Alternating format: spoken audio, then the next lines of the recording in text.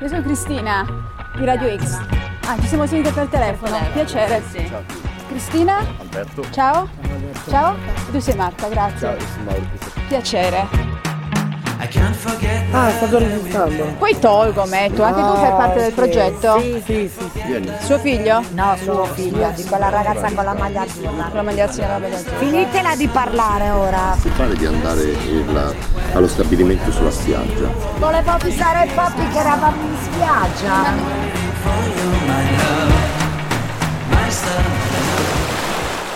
Propongo di fare una piccola carrellata. Ti chiedo adesso di presentarti, di dire il tuo nome, di come vuoi essere presentata, il game maker, la maga, l'inventrice, quello che vuoi. Allora, io sono Marta, sono un'autrice di giochi, mi occupo principalmente di giochi da tavolo. In questa istanza invece porterò un progetto, diciamo, un po' più sperimentale e più vicino alle persone. È incentrato sulla zona di Giorgino, in particolare del Villaggio Pescatori. Diciamo avrà elementi di gioco, quindi ci stiamo un pochino ispirando ai libro game che erano, diciamo, in voga negli anni '80. Cosa sono questi libro game? Ok, sono semplicemente dei libri narrativi, però la particolarità è che hanno elementi di gioco, quindi magari non si leggono in ordine, vanno un pochino cercati i paragrafi tramite degli enigmi e cose di questo tipo. Praticamente cosa state facendo?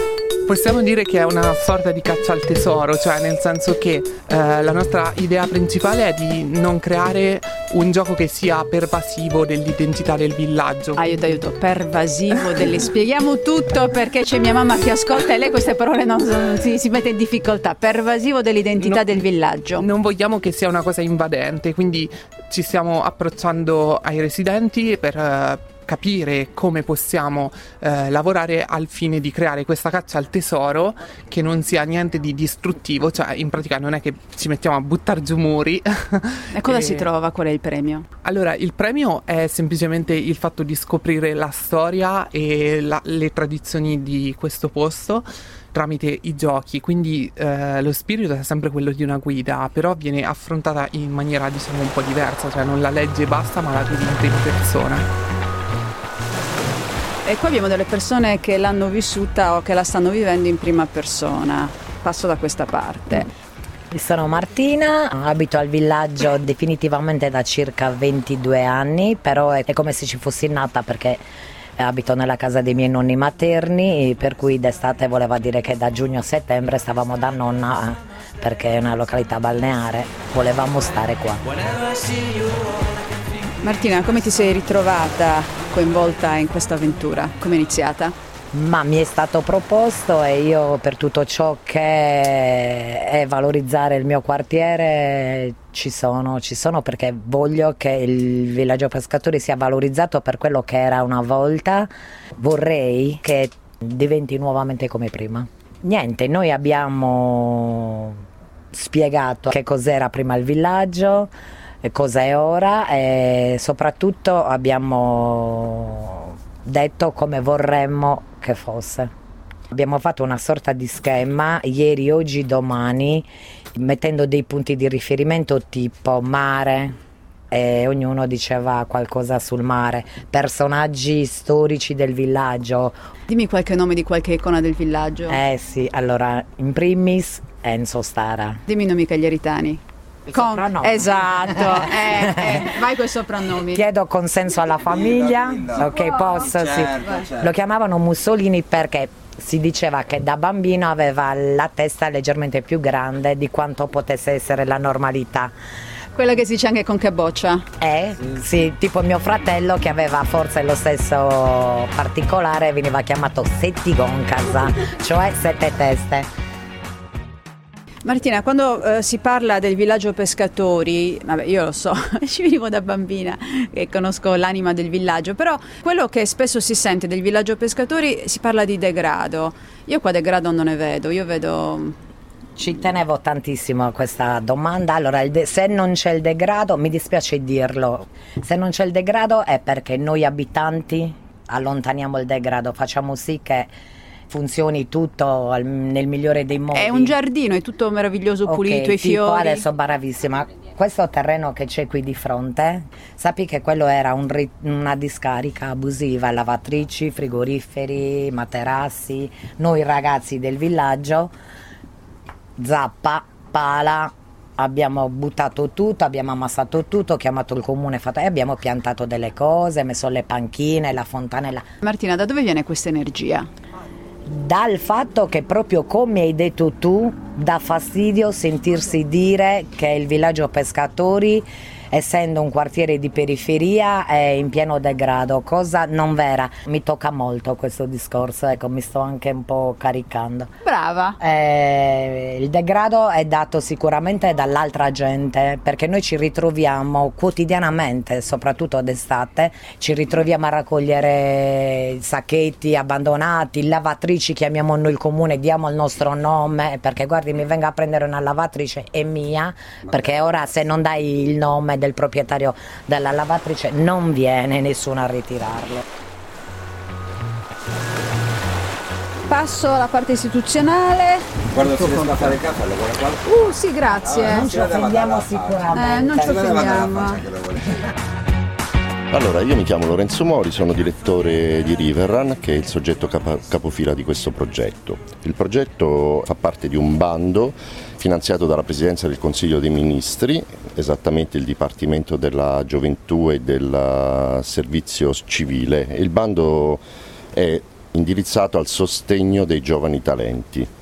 E in questo caso abbiamo fatto un progetto con altre 2 associazioni in cordata, un'associazione anconetana che si chiama Sinegloss e un'associazione di Oristano che si chiama Onfalos, ipotizzando una collana editoriale innovativa di turismo responsabile e sostenibile che si chiamerà Saga, i cui primi 3 volumi saranno 3 guide turistiche innovative, appunto, una guida turistica dedicata a Giorgino che avrà la forma del game book, come ha detto Marta, una guida turistica dedicata a Sant'Elia che avrà la forma di un cooking book, quindi attraverso un libro di ricette si conoscerà il quartiere.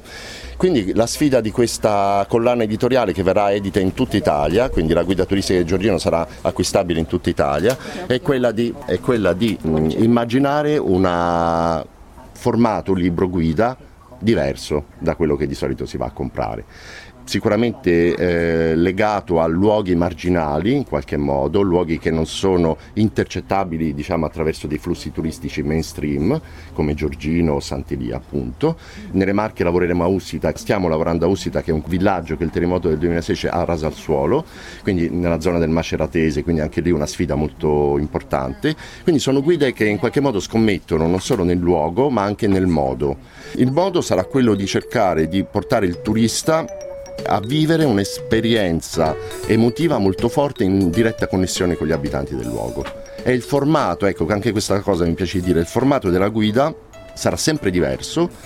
La guida di Giorgino è diversa da quella di Sant'Elia anche nell'approccio. Dico solo, lavorando in stretto contatto con la comunità, abbiamo cercato assieme a loro di carpirne lo spirito e di dare una forma a questo spirito, quindi scegliendo che tipo di formato editoriale potesse rappresentarlo meglio.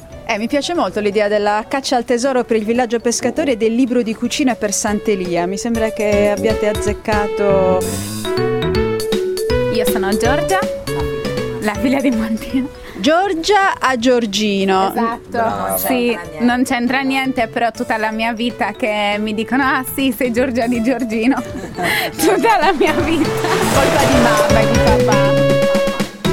Abito al villaggio da quando sono nata e ho avuto la fortuna che mia madre ha ben deciso di costruirmi la casa sopra la sua, in modo che io da questo posto non mi allontani mai nella mia vita. Rimarrò sempre legata a questo posto. Giochi che si fanno in strada. È il mio sogno è rifare quello che era il vostro gioco più fantastico, cioè ce l'abbiamo nel cuore, la sfida delle vie. Io ho 22 anni e i miei coetanei non sanno cosa vuol dire aver giocato in strada. Quando io mi confronto con i miei coetanei, nessuno giocavi in strada, ma hai 22 anni, com'è possibile? Io sono nata in un quartiere in cui giocare in strada era la normalità. Cioè venire a casa, chiamare Gio, scendi, sì, arrivo, cioè, e poi alle 8:30 mamma che chiama, sali a cena, ma riscendi subito dopo cena. Ma poi non Cioè. c'è età, io giocavo da esatto. bambino e adesso gioco con i bambini. Esatto. Adesso non so se è un problema che ho io questo. No. Non è un problema tuo. No. Però giochiamo anche noi. Ma non, ma cosa mi Coinvolgiamo conforta? tutti i bambini perché sai che Io sono Andrea, sono figlio di Mussolini. Io non parlo molto, però 2 cose velocissime le volevo dire. Molti lo criticano il villaggio, però moltissimi cercano casa qui, perché forse è l'unico quartiere in tutta la città dove si possono lasciare le chiavi appese nella porta, le finestre aperte, i bambini che giocano fuori. Un'altra cosa che molto importante del rigassificatore che vogliono costruire qui dietro il villaggio. Praticamente è un impianto già obsoleto che vorrebbero costruire proprio qui dietro, ma non è neanche la distanza, 70 o 1 chilometro, perché quello in caso di incidente penso che esploderebbe anche mezza città, senza considerare l'effetto a catena che farebbe dei distributori, delle bombe di gas. Allora, sono Mauro Tetti, sono un collaboratore esterno di Riverrun e mi sto occupando della produzione dei testi. Diciamo che faccio da mediatore fra gli abitanti e poi quello che sarà la meccanica di gioco progettata da Marta. Ci tengo a dire una cosa che forse non abbiamo specificato, che la scelta di fare un libro gioco a Giorgino non è a caso, ed è per il fatto che l'atmosfera giocosa è rimasta negli anni nel villaggio, insomma, nel Villaggio Pescatori. E sono rimasto molto affascinato dalla storia e da come loro la raccontano. Pensa che una delle volte che sono venuto, una delle signore anziane di Giorgino mi ha detto: ma sei venuto a piedi? Cioè a piedi in autobus. Faccio sì, sono venuto in autobus, e lei mi ha detto: beh, ma tu ti sei fatto tutto questo viaggio per venire a sentire le nostre urla, le urla del villaggio. E questa è stata una, insomma... Ti ha colpito questa mi frase? Mi ha colpito particolarmente. Cioè manca quasi un senso di quanto invece siano preziose le cose che si raccontano qua.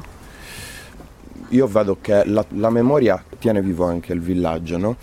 Quindi questo lavoro sicuramente deve andare anche in questo senso, cioè nel tenere viva la memoria. È davvero così nel villaggio, cioè qui l'estate ancora può capitare di arrivare al villaggio e di inciampare in una partita di nascondino dove adulti e bambini giocano. Ecco. E questo è il senso del libro gioco. E la cosa che mi dispiace di più è sapere che molta gente di Cagliari non conosce il Villaggio Pescatori. Ma non lo so, come vivi lì? Che strano. Non è strano, sono a 5 minuti in macchina da Piazza Matteotti. Io non lo cambierei con nessun altro posto della ma città, non perché neanche ci via abito. Dante, Se tu a me mi dicessi vuoi andare a vivere in via Dante, mai sia. Cioè io ho cresciuto, sono nata in Villaggio a Cagliari. Dobbiamo chiudere. Possiamo fare una bella foto di gruppo con il mare allo sfondo? Sì, oggi è un po' Perché la radio fa... però il mare è anche questo, Ah, il mare è anche questo, i casi venuti per la mareggiata. Mamma.